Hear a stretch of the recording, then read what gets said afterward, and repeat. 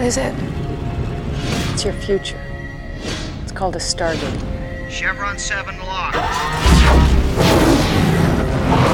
Welcome to Walking Through the Stargate. I'm Brent. And I'm Zach.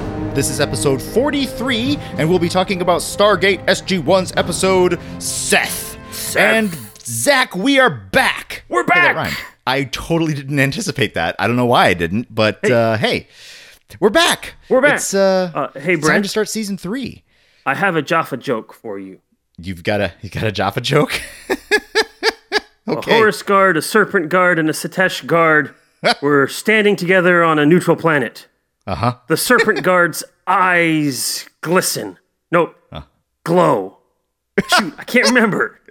The serpent guard's the Horus guard's beak glistens. Here it is. And the Satesh guard's nose drips. Oh, that was the funniest joke. Oh, I miss those Jaffa jokes. Oh, the Jaffa jokes. You know, if I were really good, I would have either written that down so I didn't screw that up like I did, or B, come up with a new Jaffa joke, but I'm not really good. I'm just me, so there you go. I'm confident that the internet is full of Jaffa jokes. And maybe I will hear more in the season. So, okay, all right. So here's the deal. Okay. I don't know if Jaffa jokes are a thing or not. If they are a thing, then folks emailing or tweeting or Facebooking their own Jaffa jokes is probably not a good idea, because if this is a thing, then it's a thing. But if it's not a thing, if there isn't many more or any more Jaffa jokes in Stargate, boy, oh boy, does that need to happen. There needs to be like a bunch of people that are just writing Jaffa jokes like right now, and they've got to be really good. Wink, wink. Yeah. Well, I'm Googling this now. Yeah. There is a Reddit page of Jaffa jokes from lots of years ago. Anyone have any other Jaffa jokes? How many Jaffa does it take to replace a light bulb? Knowledge of gold magic is strictly forbidden. There you go. A Tok'ra and a Jaffa were out playing golf. The Tok'ra was particularly bad, and he kept saying, "Damn, missed," every time he missed a hole. The Jaffa told him in a scared voice, "You must not utter those words, for Apophis will strike you down." They continued playing, and the Tok'ra missed again, and the Jaffa repeated his warning. Afterwards, when the Tok'ra missed again, he repeated his curse. Suddenly, before the Jaffa could say anything, Apophis' ship appeared and blasted the Jaffa, and a loud voice said, "Damn, missed." Well,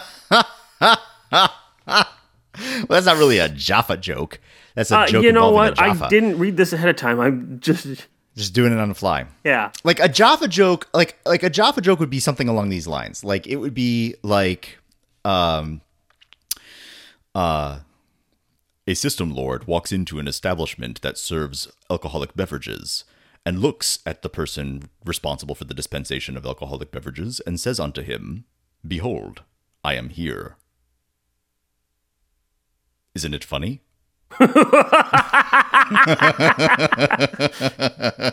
Yeah. Okay. So, listeners, you have a task. Point us to the Jaffa jokes that exist online, because we want to hear them, or come up with your own Jaffa jokes. And if they're really good, we'll share them. Yeah. And even if they're not really good, we'll still probably share them. So I missed one of my standard lines. I was about to ask you, Zach. Yes. How people can let us know about their Jaffa jokes, which might as well. Hey, Zach, how should people let us know about their Jaffa jokes? Well, if they want to tell us about their Jaffa jokes, then the easiest way is to send it to us by email, which is walkingthroughthestargate@gmail.com, which is WLKINGTHRUGHTHESTARGATE Seriously, I think I might actually have to start timing it just to see if you are, first, not missing letters, which I don't think you are. Like that was, I think it was right on the money. And secondly, just to actually start documenting how quickly you're getting, how quick you are getting at saying those letters. The places where I might be muddling the letters are around the ing of walking and the GHTHE can get a little bit murky there. Sure. But if you want to go ahead and do that, you do that. I'm not sure if I am. I'll freely admit that I'm not sure if I want to actually do this, but I'm just postulating. Sure. Well, everything starts with a postulate. Everything does. Or assumptions. Or somethings. Who knows? Yeah. Anyway. Or if you don't have email, you can still contact us via Twitter at Stargate Walking or on Facebook at the Walking Through the Stargate Facebook page or Facebook group. And also, Brent, I interrupted you, and you were going to tell people how they could find this lovely podcast of ours. Yes. So I haven't done my due diligence to see just how easy it is becoming to find it. I have it from trusted sources that if you go to Spotify and you type in in their podcast section, if you type in Stargate, ours pops up as like one of the first 3, which is pretty convenient. Pretty cool. Also on Apple. Apple, I actually did this for a friend yesterday. If you type in your podcast on Apple, Walking Through the Stargate will be about the 4th or 5th one down, but you do have to get Walking Through the before you get there. So it's not as easy to find. But I actually haven't gone to Apple Podcast and put in the word Stargate. I wonder where we'd be on that one. That's true. I didn't do that. But anyways, you can find us on Apple Podcasts and on Google Play Podcasts. I have not gone on Google Play to see how easy it is. Spotify Podcasts, as I just mentioned. You could also just do the old-fashioned RSS thing. I think like if you're using an aggregator app, I think it's also just as easy as hitting the little plus button and searching for our name. I think it comes up that way too. But you have a lot of different ways to find us so that you can tell folks, hey, you person who is getting onto the podcast bandwagon, you should listen to this podcast about Stargate, which is amazing. And when they do, they should then give us all 5 stars. Speaking of, people are giving us ratings. Thank you very much, those of you who are giving us ratings. Yay! I also noticed that they are those premium choice 5-star ratings, so that is fantastic. Thank you. That might be a part of the reason why... That might be part of the reason why they're able to find us. Yay. So on Spotify, there's a little heart button thing somewhere, I think, if I remember right. So click that doohickey so that the Spotify gods know that this is something that people should listen to. That's right. Yeah. That's what we got going on. Yep. So Brent, shall we dig into this episode, Seth? Yeah. Let's get back to work. All right. So this episode was directed by William or Bill Corcoran. This is his second and last episode of directing Stargate SG-1. We did hear his name in Season 2 with One False Step. That was the guys with bald heads and bodysuits on. Yeah. Now, I did a Google search for Bill Corcoran, and apparently he works at the Cooley Law Firm where innovation meets the law. And according to the Cooley Law Firm website, he advises on the federal and state income tax consequences of corporate and partnership mergers and divisions. He also represents leveraged buyout, venture capital, mezzanine, and other alternative investment vehicles on formation and investment issues. Bill's practice includes assisting non-U.S. investors in alternative investment vehicles formed to invest in equity, debt, real estate, and infrastructure projects. He has extensive expertise in advising foreign sovereigns investing in the U.S. Bill also represents multinational corporations on financing, tax treaty planning, and other cross-border tax issues. He also has experience representing public and private companies involved in developing the exchangeable share structure and advises U.S. investors investing in Canada through alternative investment vehicles. Okay, so that's not actually our Bill Corcoran, but it was kind of fun. Good, because for a minute there I'm like, this guy and I would not get along at all. I'd be like, okay, so you're the kind of guy that totally creates tax shelters for people to shovel their money into offshore, and then also comes up with the suboptimal prime investing opportunities for people that are predatory lenders. You sound like a really great guy. Oh, good. It's not that Bill Corcoran. Okay, sorry, what about our Bill Corcoran? Okay, so there's not a whole lot of information about him. He's directed a bunch of stuff. He's actually a Canadian film director.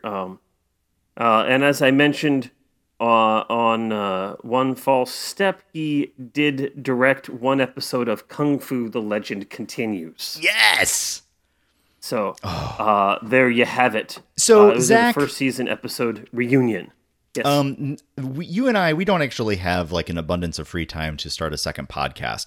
So maybe after we get all the way through Stargate, the next thing that we should do is Kung Fu: The Legend Continues. That's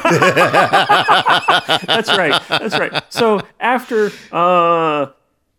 17 seasons of Stargate, Yeah, which will at take about us 8-10 years. yeah, I was gonna say at about two seasons a year. Yeah, Yeah. We will jump into Kung Fu: The Legend Continues. And if you want, and I've never seen it, and you've never seen it, so that would be fascinating. I don't even know if you can find it. That'd be fun. I bet you. I'm confident that there is a way. I'm confident. You know, if there's a will, there's a way. That's right. That's how it That's works. what they say. That's what they say. All right. The teleplay for Seth is by Jonathan Glasner. This is his first of 4 writing credits this season. He is, of course, one of the creators of the show. And if you want to know more about Jonathan, listen to our other podcasts. There's only Or 42 Google of it. them. Or, But- well, no, there's more than that because we got some bonus episodes in there. But true. whatever. That's true. It'll be fine. Yeah. A couple of the guest actors, we have Carmen Argenziano back as Jacob and Selmac. And Robert Duncan is Seth. We've actually seen Robert Duncan before. He played Dr. Jackson's dad in the episode The Gamekeeper. So when Jackson is seeing his parents die over and over again by the Gamekeeper, Robert Duncan is playing his father in those scenes. Gotcha. Yep. The original air date for Seth is July 2nd, 1999.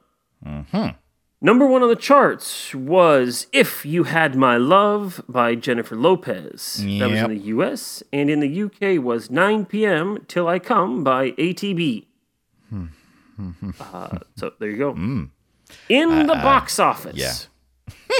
Yeah. Number 1, brand new this weekend. This is opening weekend for Wild Wild West, and it comes out number 1. Nice. This is the movie that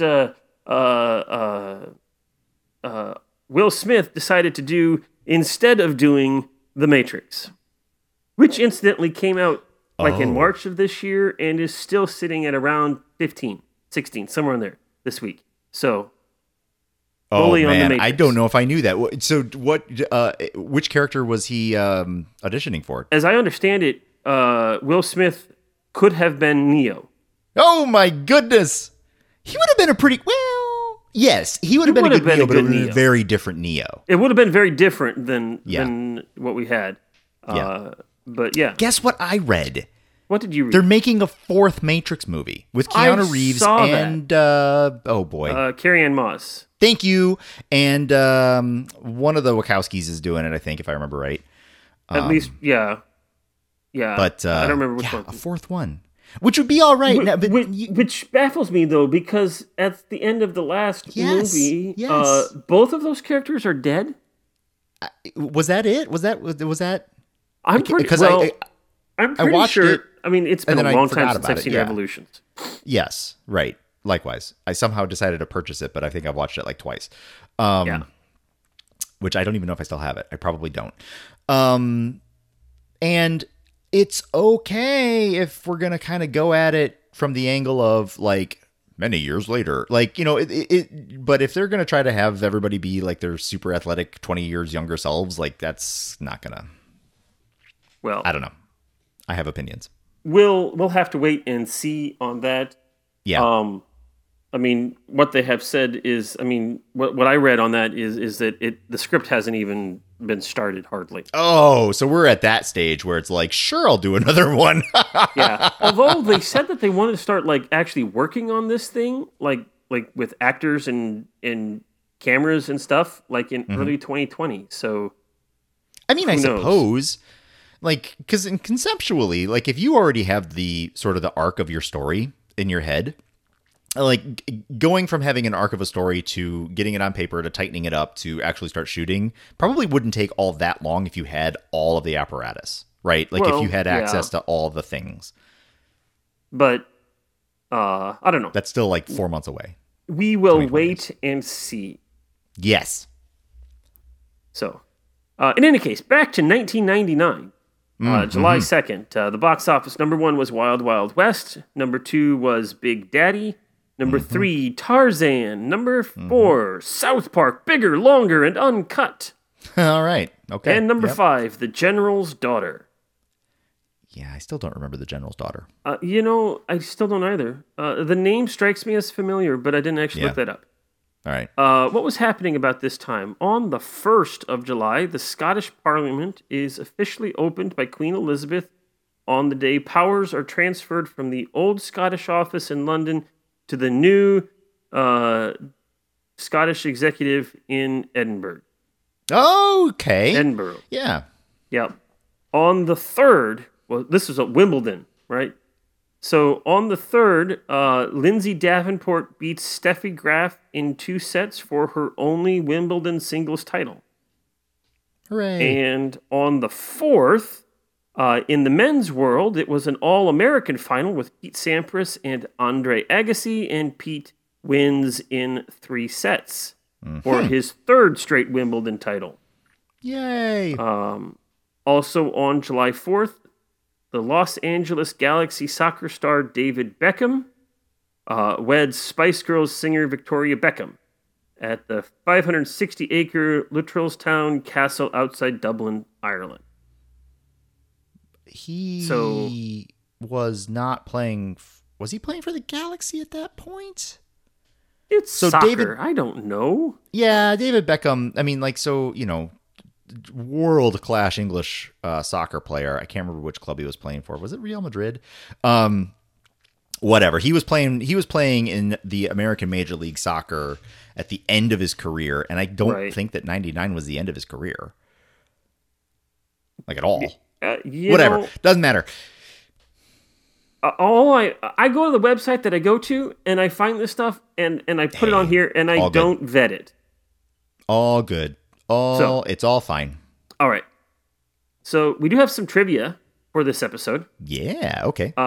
There is a scene where Dr. Jackson is explaining to the rest of the team about the history of Satesh. And on the screen, the information there actually contains information history from the White Wolf role-playing game Vampire the Masquerade. So there you go. Wait, was it oh boy. See, now This I would have kinda been wanna- early on, right, when he's like, well, I Oh did a yeah, Boolean yeah. No, search I for remember. Seth, and- right? Yeah. But I mean, did they literally pull up a webpage? Like, you know, like Apparently, they pulled. I and mean, and did they get permission from the creators before pulling up that webpage? that is between MGM. Uh-huh. Maybe that's why Way MGM back- is bankrupt.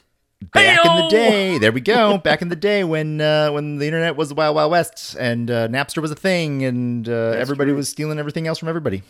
There you go. Let's see here. Also, of course, this episode makes an allusion to David Koresh, which was the leader of the Branch Davidian sect cult from Waco, Texas, back in 1993. I remember that. That was a huge deal when I was young. So speaking of, that very day, I was in middle school math class. There we go. I'm gonna date myself here on this one, but middle school math class, and we were working up some project or another, and I was using a box cutter incorrectly and ended up slicing my thumb open, and had to get sent home early. And I get home and I'm bored. It's the middle of the day, and I flip on the television, and that was the day that the ATF was storming the compound. So, Oh, wow. right, I know. So I've got this weird, like this, very vivid memory of the whole thing happening, but it was far more circumstantial than anything else.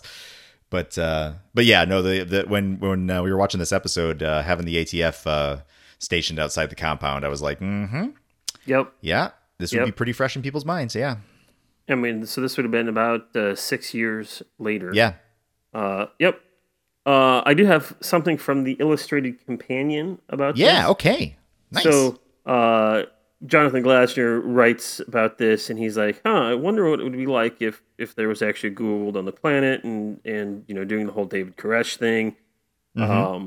He wanted to also do an episode that was on Earth because it's just a little, he calls it a breath of fresh air. I think that's certainly a possibility.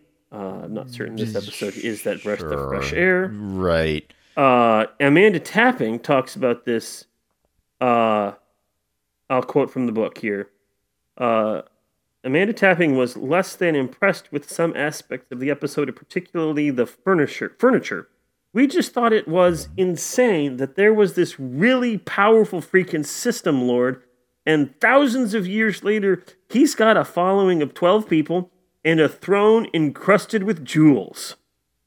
Reining in her exasperation for a moment, she shrugs. Yeah. We thought the concept of the episode was really clever, but I personally feel he should have accomplished so much more than just garner a cult following and a chair. I mean, what the hell did he get that? Where did he get that throne? Did he cart that with him from across the centuries, from Egypt and all through the galaxy and back through the Stargate and down again? It's a honking big throne. Come on, she says. Oh, that's fantastic. I mean, I think so. Getting ahead of myself a little bit. A little bit of a teaser as to what kind of rating I might give this episode. Her level of exasperation with the totality of the concept, I think, it's resonating with me for sure. Like, there's a lot about this episode that's a little like, really? So we'll get there. Yep. And that's really all I have for trivia. So now it's time for our synopsis. And yes. Brent, this one also comes from Stargate Command Wiki. And despite being gone for roughly a month on break, I still have not had time to edit the synopsis. So we'll be editing on the fly. It's okay, dude. You had an intense spring and early summer. Intense. That's true. And Zach and I were talking before we hit record. I am currently going through my intense time of year, and so having a little bit of the break was very welcome. But you know what? It's totally fine. You're still recharging your batteries. We'll come at it with a vengeance here soon. Yep.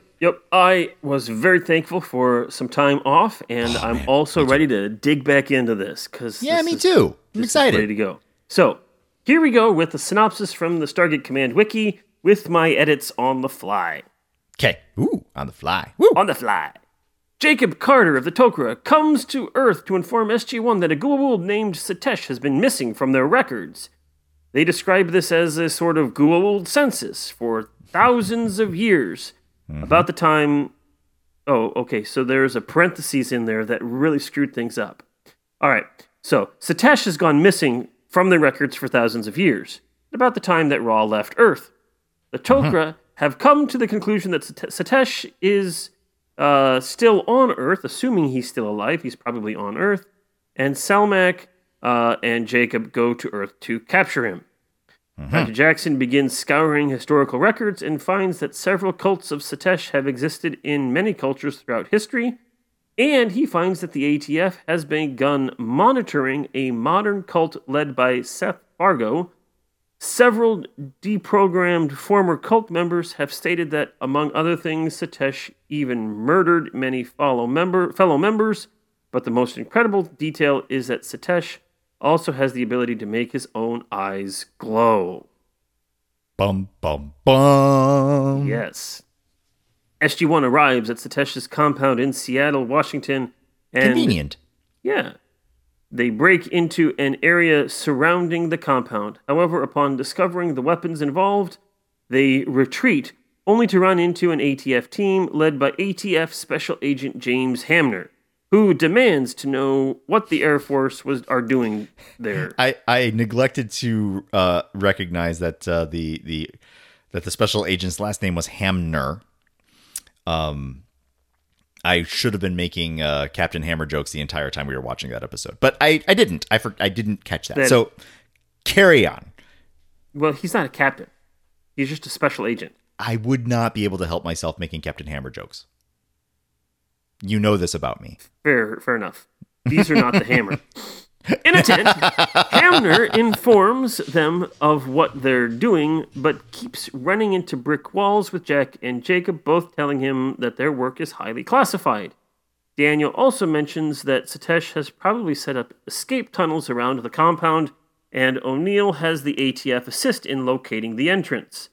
Satesh uses Nishta to brainwash the cult, so SG-1 uses electrical shock devices built into earpieces to counter the effects of the virus.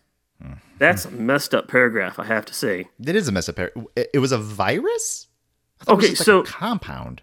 So the idea, Nishta is a virus that's in some sort of compound. It's smart enough to actively. I mean, it's not just something that you inhale and then absorbs it. There's a reactivity to it. Gotcha. Which is why if you don't wait long enough and shock it and kill it, it can come back. That was one of the concerns that they had. In any case, right. Nishta's brainwashing things that was probably used on Ryak a long time ago. Great retconning there going on at this point in time. Because we talked about that episode way back when. Was that Family, I think? No, it wasn't Family. I remember. In any case. About how the Zat gun totally was like... Hey, I'm all better now. Cure. Yeah. Yeah. So this is a great retcon on that. But yeah, anyway, moving on. After infiltrating the compound through the escape tunnels, the team manages to free Satesh's followers from his mind control by shocking them with Zatnikatels. But Satesh hides among the followers and attempts to escape through the tunnel. Jacob senses him, but Satesh attacks him with his Karakesh, leaving Jacob and Selmak incapacitated. Selmak then gives Captain Samantha Carter his Karakesh before telling her to Satesh, but despite... Wow. So, Selmak gives Carter the Karakesh and tells her to go get Satesh. Yes. And Selmak says, you can do it, you've got the power in you. And she's like, I don't know how to do this thing. But she can. And so she goes and she yells at Seth and she zaps him a couple of times and he dies. Yeah. Hail Dorothy. Then...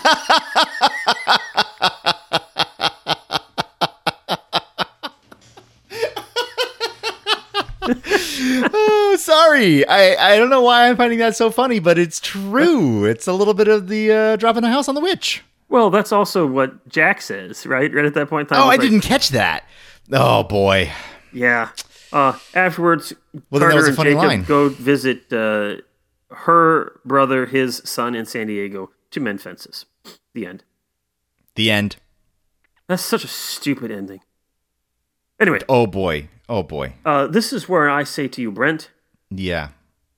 Seth. What'd you think? All right. So, Zach, as we mentioned in our little sneaky bonus episode that we released last time, we had found ourselves once again in the same place at the same time, and we decided to watch this episode together. True. I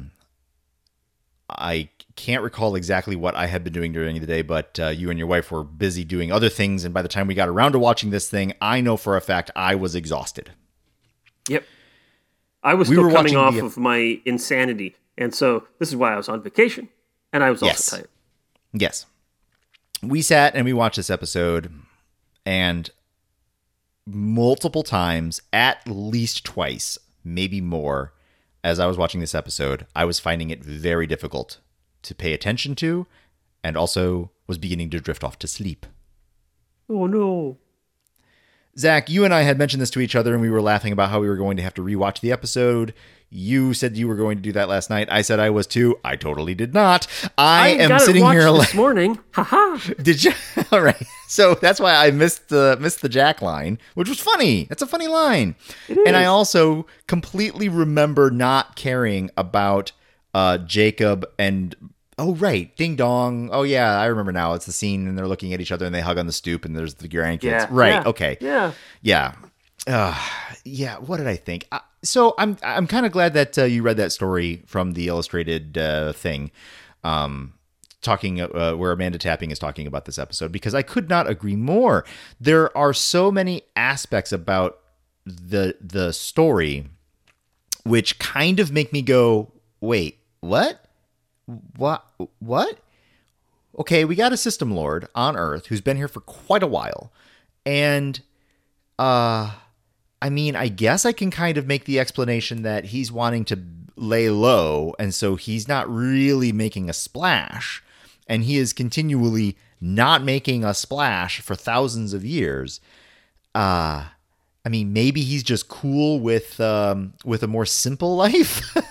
maybe he's a system lord that says, you know what? All of this gold and these cartouches and these scarabs, that's a little much. That's a little over the top. Do I actually need a spaceship that is able to travel faster than light? No, not really. Do I need to try and vie for power in an entire galaxy? You know, it's not my style. My style is just to have, I don't know, say 2 or 3 dozen people worshiping my every move. And when I get sick of them, they don't really exist anymore now, do they? And I go find some new, fresh people because that's my style, right? Like, I mean, I guess he could be a total creep. That's like, you know, hanging out in the background of Earth, just like lurking, just like Right. keep peeking around the corner going, hey, what do you got going on over there? but, you know, Amanda's sort of summary of, wait a minute, like, he's been here for how long? And all he has to show for it is a bit of a backwater cult with a couple dozen people and a throne, a big throne. And yeah, her points are great. Have they been lugging that thing around? Did they just build it just now? Did they go down to the hardware store and pick up some plywood and some gold paint? Because that's sort of what it looks like the set designer did. But, you know, like and then the overall story, like the big picture story. Okay, so fine. So we got this weird thing going on where we have a system lord on Earth in Seattle with a little cult doing a thing. And then you got this like the overlay story of SG-1 being sent to investigate at the behest of the Tok'ra, who are like, oh, hey, you know what? We just happened to look through our records, and wouldn't you know it? We seem to have lost one. Where could we have misplaced Suresh? Or Satesh, that's his name. Satesh. Yeah, and so, okay, fine. So the SG-1 team goes to investigate, and it's on Earth. How convenient. And then you got this little intra-governmental tension that they're trying to keep going here with another government agency, like saying, who are you to walk into my thing here? Oh, right. And then there was, like, the dad. Do you remember the dude that they met on the road before they went into the compound? And he just kept, like, popping up in weird places. Like, he was outside the compound just hanging out. Like, nobody else is around him. He's just sort of hanging out of the ditch waiting to see his son. When the sheriff's truck just departs, there he is. Yeah, he's just there. And then didn't he like show up at a couple of points in the ATF like base camp? Yes. And then he shows up at the evacuation point through the escape tunnel? Wasn't he there on that one? Yeah, because he's there to meet his son and have his teary-eyed reunion. Did he ever Tommy. get it? I can't remember. Yeah. Oh. He sees Tommy and Tommy sees him and they get all teary-eyed and they hug it out. That was really memorable, as you can see. But like his presence, I was telling you that I thought he was going to be a MacGuffin. I thought he was going to be a turns out, right? I thought it was going to be like he actually is like, well, boy, it would have been more fun if he was actually Seth. Now, wouldn't it have been? Yeah. But you know what I'm saying, though? Like, he's kind of like this weirdly placed character. And if his role is precisely as it says on the tin, it's just kind of weird. But Right. if his role is actually more sinister, well, that's classic television storytelling, right? So, like, I was expecting the other shoe to drop and never did. And so there was that. And so, yeah. So then what am I walking away with? Oh, right. And then also, like, Seth died pretty weirdly easily, at least if I recall right. Like, he gets hit he twice. got squished. It was rather gruesome to see him plastered into the ground like he was. But, yeah. Was that, what was the deal? Like, did he get, like, one-shotted with the Karakesh? Was that it? Well, I think it was 2 shots. Yeah. I think what happened was, so Carter hits him once and he goes flying, and then he's kind of lying on the ground, and she comes up to him and then she's like, bam, hits him again. I think part of what kills him is that she doesn't know what she's doing. Yes, that was what was crossing my mind. Yeah. Like, she's pouring all of this, like, energy and hatred or whatever, like, let the hate flow through you. Yes. Give in. And so she just, like, nails him. But it was a little, it just, I don't know, it just felt a little incongruous. And why is that? Maybe because the Karakesh, up until now, hasn't really seemed like an extraordinarily effective weapon, right? Like, every time it sort of makes an appearance, it does damage and it's bad and everybody's dodging it. But I don't know if I've ever seen it really land a punch until then. Well, the big thing that the Karakesh does is, well, either A, you can use it to, like, scramble the brains of somebody. Right, as we saw that. with, And we've also seen it, we see it in this episode several times, where it's used to throw people back. And of course, that's what Sam is doing. And imagine if you had the force of throwing you across a room, but you were laying on the ground and I was 3 feet away. Right. So that's how I look at that. Okay.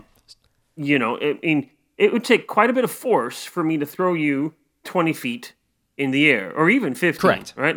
Yes. So let's say that I use that kind of force at you from 3 feet away instead of 10 feet away or whatever, throwing you an additional 15.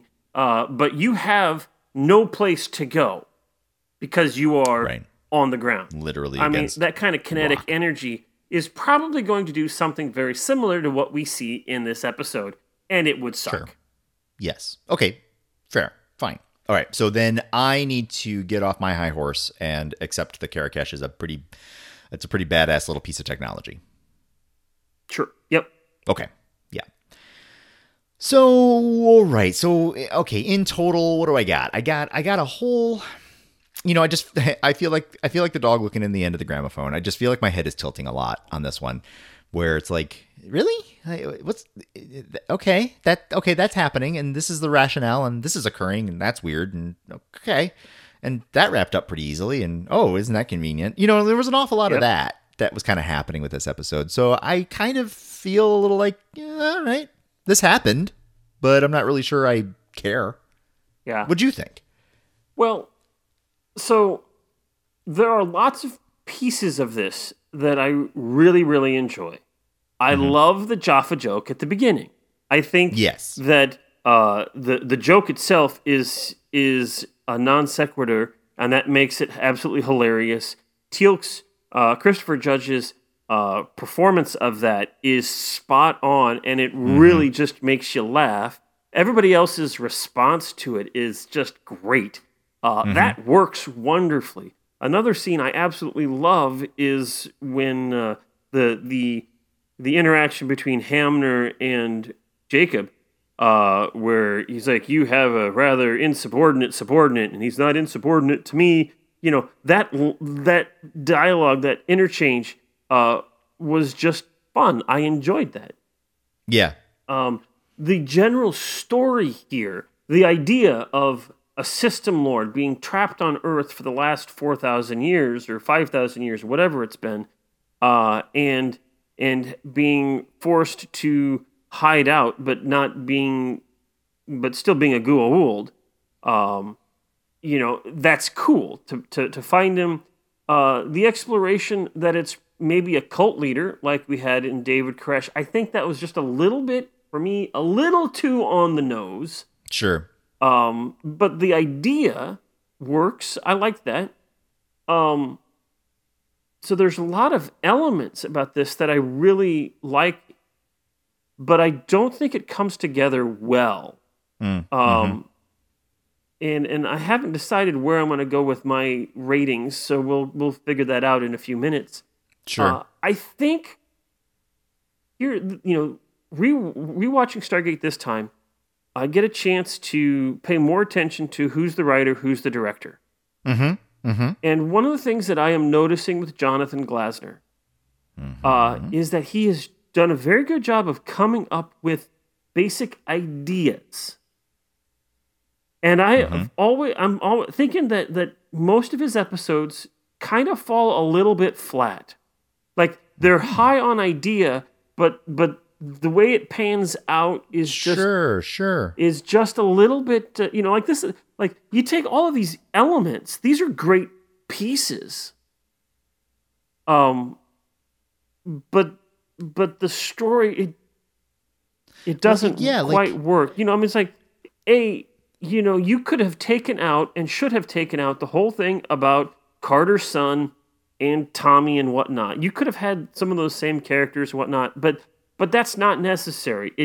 It was superfluous to the story. It's a silly way of ending the episode. Families don't just hug it out after not seeing each other for 15 years.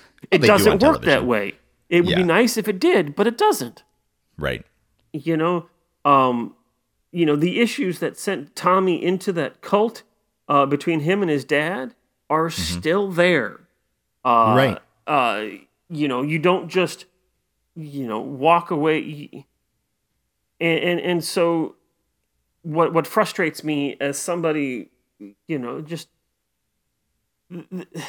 as one who works on interpersonal relationships and trying to make those healthy, help and foster that in others, it doesn't work this way, and it frustrates me.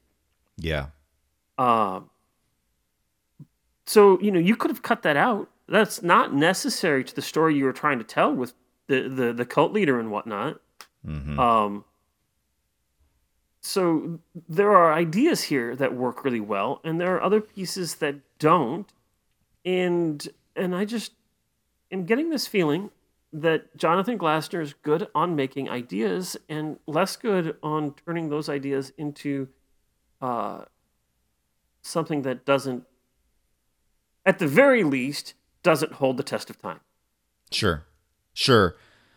I mean, as you were talking about that and talking about like how could this idea have been implemented differently in order to be more impactful, the first thing that I was thinking of was changing the location. Having it set in the United States, I think, made it instantly tougher to try to sell because you had to have the total size of the group, the total size of the little cult be relatively small and kind of like in a 100-acre compound somewhere. Right. Whereas if you had taken it in like Indiana Jones and the Temple of Doom type of an angle where it's far, far away and isolated, you could have theoretically, people numbering in the thousands, taking part of this little self-feeding organization that's terrible and no good whatsoever, and it's still oppressive and needs to be shut down. But at least you could start to suspend the disbelief a little bit more because it's like, oh, the reason he's been under the radar is because he's off over there where the Western world hasn't really been paying attention to it or something like that.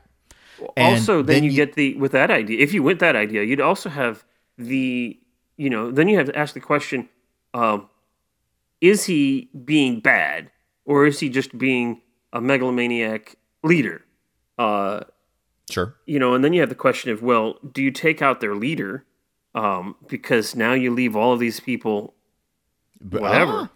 Now you've got some interesting things to play off. Yeah. Right. And then you have, you have a character, you have a bad guy that is worth fighting.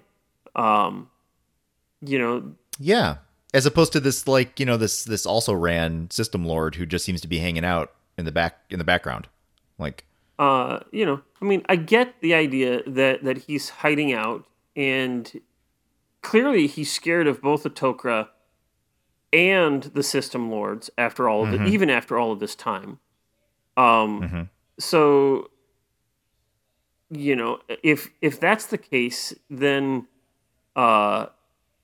you could explain that he has a relatively small group of following in this one, especially if he's got this Nishta that's all over the place, right? Yeah. If he's got Nishta, why is his group a dozen or 2 dozen? Why isn't it several 100,000? But in all that case, it's like, if he's hiding from the System Lords, why, I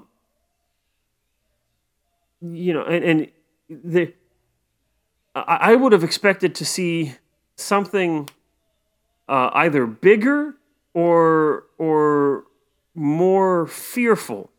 I'm trying to think of the right word. There's a word in my head that I'm trying to think of, and it's not popping up there.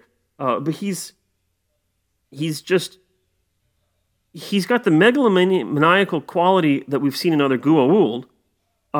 But if he's actually hiding away, then where is the concern about that? It's almost like if that's the case, then is he not a fraud?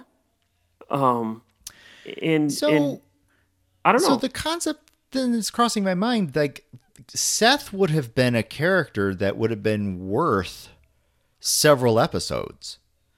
So you can still have him be this like leader of this little shadowy figure in history, leading these little cults here and there over time, ending up in the Pacific Northwest doing much the same thing.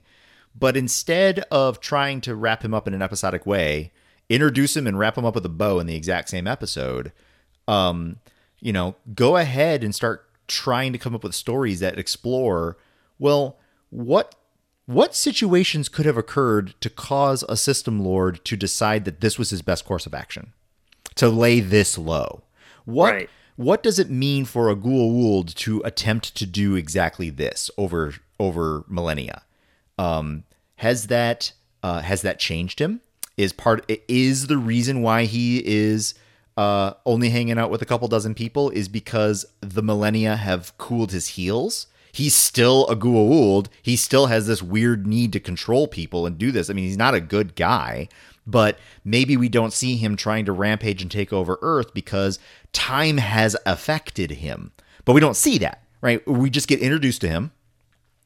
We are told the tiniest of backstories to keep it in universe, and then we're introduced to this guy who's just this kind of this weird, creepy like jerk, and he behaves cowardly and dies dies a shriveling death at the end. Like, well, that's not enough story for this particular character. Like, that's not. And then it brings me back to, okay, so here he was and there he went, and okay, great.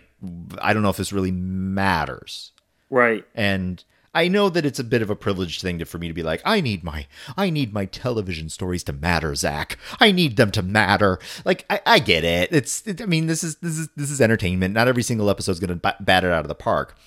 But I'm kind of with you where the notion of his story is intriguing. It's poorly executed in this episode, and as we're talking it through, I'm actually a little bit disappointed that we aren't really exploring the story. I'm imagining sitting around the writer's room, right? And somebody comes up and says, I have an idea. What if there is a Goa'uld that has been here for 4,000 years, trapped here after everybody left? Okay, that's a great idea. Mm-hmm. And then somebody says, well, what if he was a cult leader like David Koresh or whatnot? And that's an interesting, let's see where that takes us. And I think that is where the writer's room should have stopped and said, no. I think that's the piece there that fails ultimately. That really, because that takes you down some rabbit holes that are ultimately not sustainable, I don't think. I think that if we had gone a different route, taking over a small country would have been, I mean, there are plenty of dictatorial governments out there Great that would have been point. ish. And then now you're sitting there thinking, whoa, the United States goes after Right. Yes. Right. Panama, it was Nicaragua. Yeah. These are all things that were happening about that time. There would be something to chew on, because But, now you have the U.S. government going into a small country. Yeah. But think about it. Imagine if a television show in the late 90s went with that kind of a storyline versus punching down and going after the kooky religious fanatics in the compound. Yeah. I Right. suppose the other storyline probably was a little too close to home at the time, and Yeah, would not but have. right. But on the other hand, as you describe it, it's like, yeah, that would have been really interesting. Like, just recently, thanks to John Oliver's Last Week Tonight, I learned about the state head of Turkmenistan. I think it was Turkmenistan. And this dude's kooky. The guy is really kooky. It was done to highlight how, like, there still exist world leaders out there that are, like, I mean, we obviously think about North Korea when we think about these things, but there's more than just that. Right. And so you're right, Zach, that, like, even that would have been a more interesting way to explore what would happen if a system lord was stuck on Earth for 4,000 years. Yeah. Yep. So I think there are pieces of this that work really well that I like. I like the basic conceptual ideas behind this. But I think that the storyline moves a little bit too quickly, and doesn't really get into the nitty-gritty of things. Yeah. And as a result, since it's just skipping over the top of, like, one big story idea and kind of haphazardly throwing in a couple of three minor story ideas in the middle of it, it's just like, what it feels like they throw spaghetti against the wall, Yeah. hoping that something sticks, and kind of nothing does. Yeah. See, I think if you had cut out all of the stuff about Tommy and his dad, Yes, agreed. and then about Jacob and his son, if you just yes. cut all of that out, you'd have 5 or 6 minutes of extra television to make the rating of the compound and the dealing with all of that. Because all right, let's take a look at the order of events here, right? SG-1 goes in. SG-1 gets dosed with Nishta. All of a sudden, they're worshiping Seth, but then Seth realizes that, maybe they're not who they say they are. They get zapped so that they are no longer under Nishta, and chaos ensues, and they blow up the building and get everybody out, kill Seth, the end. Yeah. That's the story. That's way too tidy. Well, it's also too quick. I mean, this is... They've got, what do they say, 50 calibers around the... Right. This is... they've got some significant weaponry. And then also you look at... Seth's like, I've been prophesying the the infidels coming into here and taking us out. And they surround the base, and then immediately he blows it up. Yeah. It's too, at that point, it's too quick. Seth gives up too easily. And without now you can make explanation. the argument that Seth gives up easily here because he's been around for 4,000 years and he knows that it's easier to say goodbye and start again in 10 years than to stand your ground.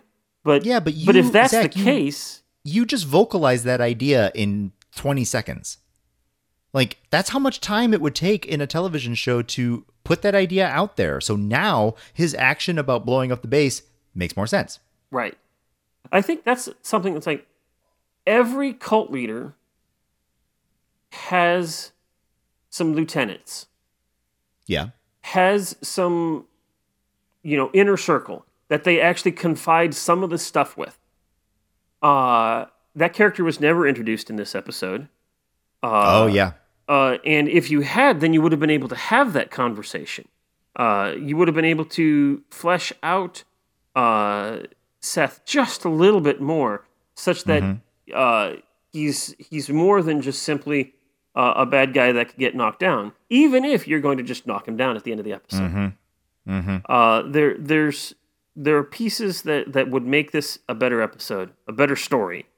Now that said, I think the acting was pretty good. Robert Duncan did a great job acting. Yeah. Aside from the fact that the father-son reunions were a little bit more teary-eyed than they ought to have been, the acting was fine. The acting was really good. I think the problem in this episode ends and begins with the story. Yeah, I agree. We could have fixed it. You know what? If they had given us the reins to this thing back in 1999, 18-year-old me probably would have just totally knocked it out of the park. You know what? 21-year-old me would have done the exact same thing. Yeah, I mean, like, it's just obvious now. Yeah, clearly.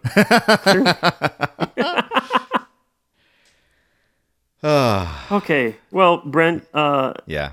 I think I'm finished talking about this episode. Yeah, I am too. All right. So then, I ask you, my dear friend, out of 7 chevrons, how many chevrons does Seth get? Spaghetti against the wall and nothing sticks. I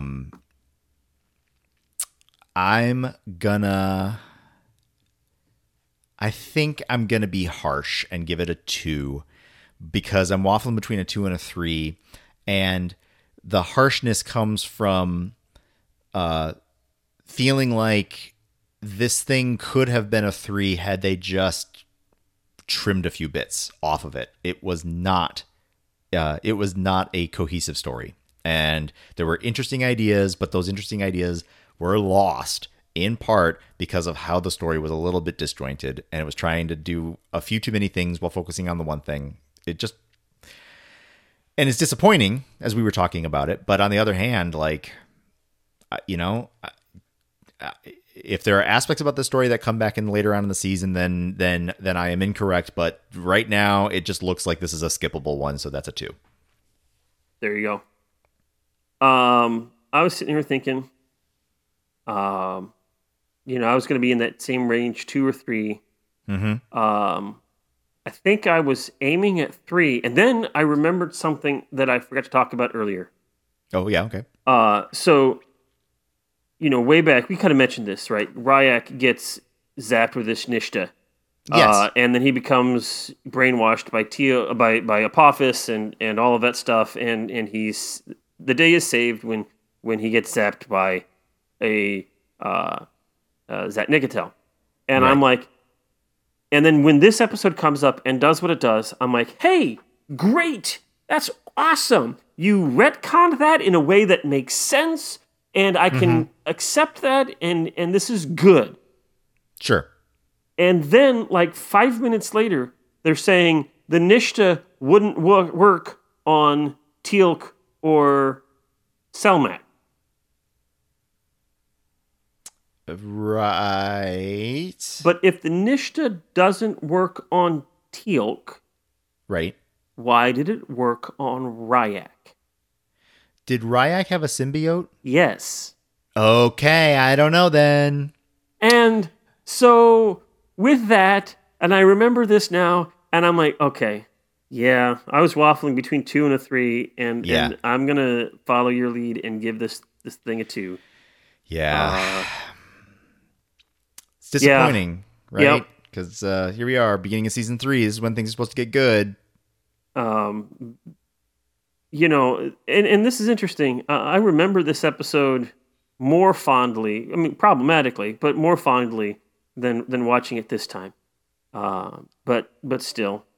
Well, and again, our little gag here is that we're giving it ratings now. And it's my rating. It isn't the rating. That's true. So like, yeah, I watched this episode. The story felt disjointed. I didn't really like where it was going. I thought of other ways that it could have been said that probably would have been more satisfying. Therefore, for me, this is a 2 out of 7. Yep. Does that mean that everybody in the world has to have it a 2? Absolutely not. Right. And so, hey, here's a pivot. Although I might be running over top of you, I'll let you do your thing. But I imagine that people might want to be able to let us know what they think about it. Well, they would. We got a couple. Before we get there, though. Yes. I was just thinking. Early on, there's an episode, Fire and Water, in the first season. Right. This is the fish dude that captures Daniel. Yes. We, if I recall correctly, ripped that one to shreds. We didn't like that one at all. Right. But I was listening to another podcast, Chevron's Locked podcast. Mm-hmm. Great podcast. Go listen to them. I'm not. Yes. So just they're great pod. Listen to them. I'm actually a little disappointed that it's so spoiler filled because I would like to listen to more. But anyway, yeah. But since I don't have to worry about that, I do get to listen to them. But Fire and Water was one of the episodes that I don't remember which one of them now. Got them into the series. That they that was enough of a story that really waffling back and forth, and that episode is the one that kind of turned them on and got that episode going. Yeah. And so as we we give these ratings, we didn't give that a high rating, but they enjoyed it. So this is just us now, and I'm gonna be honest. Even with giving this a 2, I still love this show, and I will. Even when I watch this series again, because it will happen again, I'll watch Seth. Why? Because that's what I do. That's what you do. So taking part in the whole self-congratulatory banter some more. This project is great fun for a multitude of reasons, but one of the new reasons why this is fun for me is starting to get engaged with the existing Stargate fan base. And so having structured, thoughtful reaction to episodes and then having those reactions documented in ways, like in our cases it's podcasts, and there's a few podcasts out there that are kind of doing the same thing. Right. That feels like a really awesome thing to have access to. That there's this storyline that people really like, and here's a few different takes on it. Like here's this guy's take on it, here's this woman's take on it. Like we do not have to agree. Like that's the best part about it, except for on Emancipation. We must agree on Emancipation. That is the litmus test. Yep. But thereafter, they like Fire and Water, or at least one of them did, and that's pretty cool. Like it's fun to see what parts tick with people. It's great. It's wonderful. Yep. Awesome. And to pivot then where Brent was pivoting earlier. Yeah. Tell us what you think about Seth. Tell us how you really, maybe this is the episode that really solidified your watching the show. Who knows? Whatever it is, tell us your opinions and thoughts about this. We want to hear it. All right. Hey, Brent. Yes. The next episode of Stargate SG-1 is called Fair Game. Mm-hmm. And I would like to know from you what Fair Game is all about. Fair Game.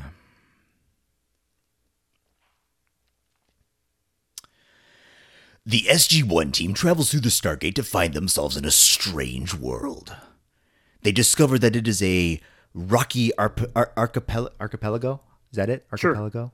Okay. A rocky island mass place with ocean and And they discover that they seem to be partaking in another ancient civilization that has been put off world.